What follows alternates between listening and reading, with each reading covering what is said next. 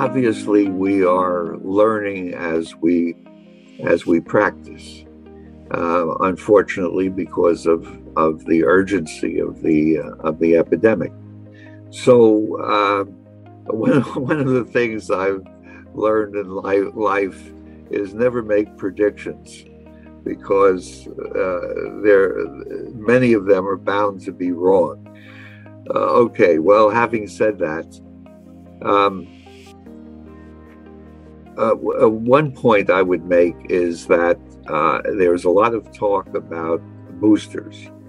That is, individuals who have had two doses of the mRNA vaccines or other vaccines against COVID.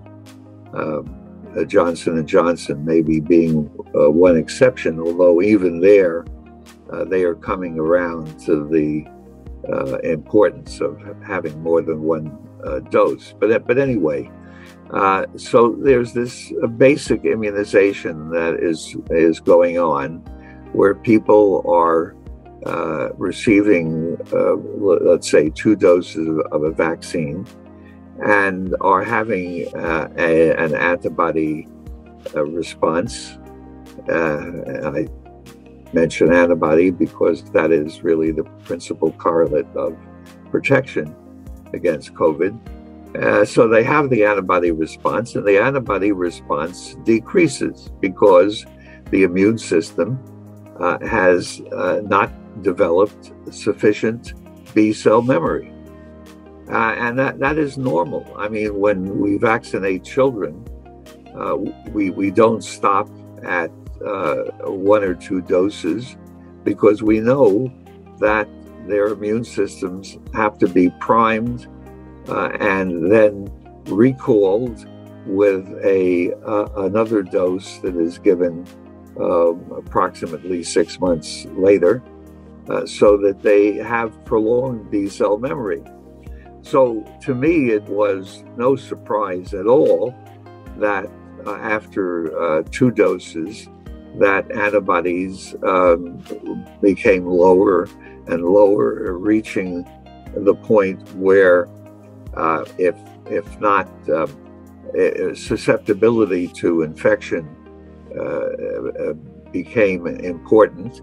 And although those illnesses have in general been modified, have not been as serious as in people without antibodies, nevertheless, there have been quite a few infections in people who received two doses.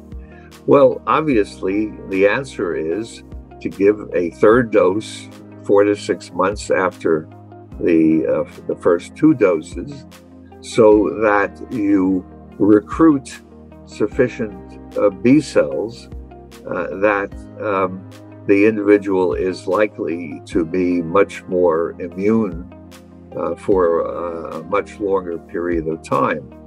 Now, of course, we don't have yet the concrete evidence for that, except in one way.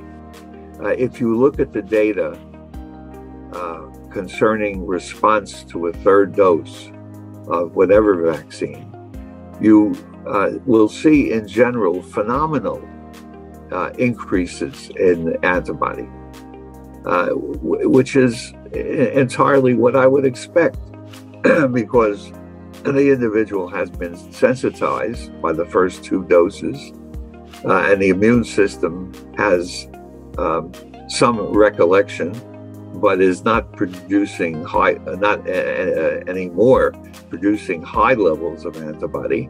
But you come along with that third dose, and the immune system wakes up again and starts churning out antibody. So, of course, we don't know yet how long that immune response will last. But my prediction would be that that immune response after the third dose will last a lot longer than after the first two doses.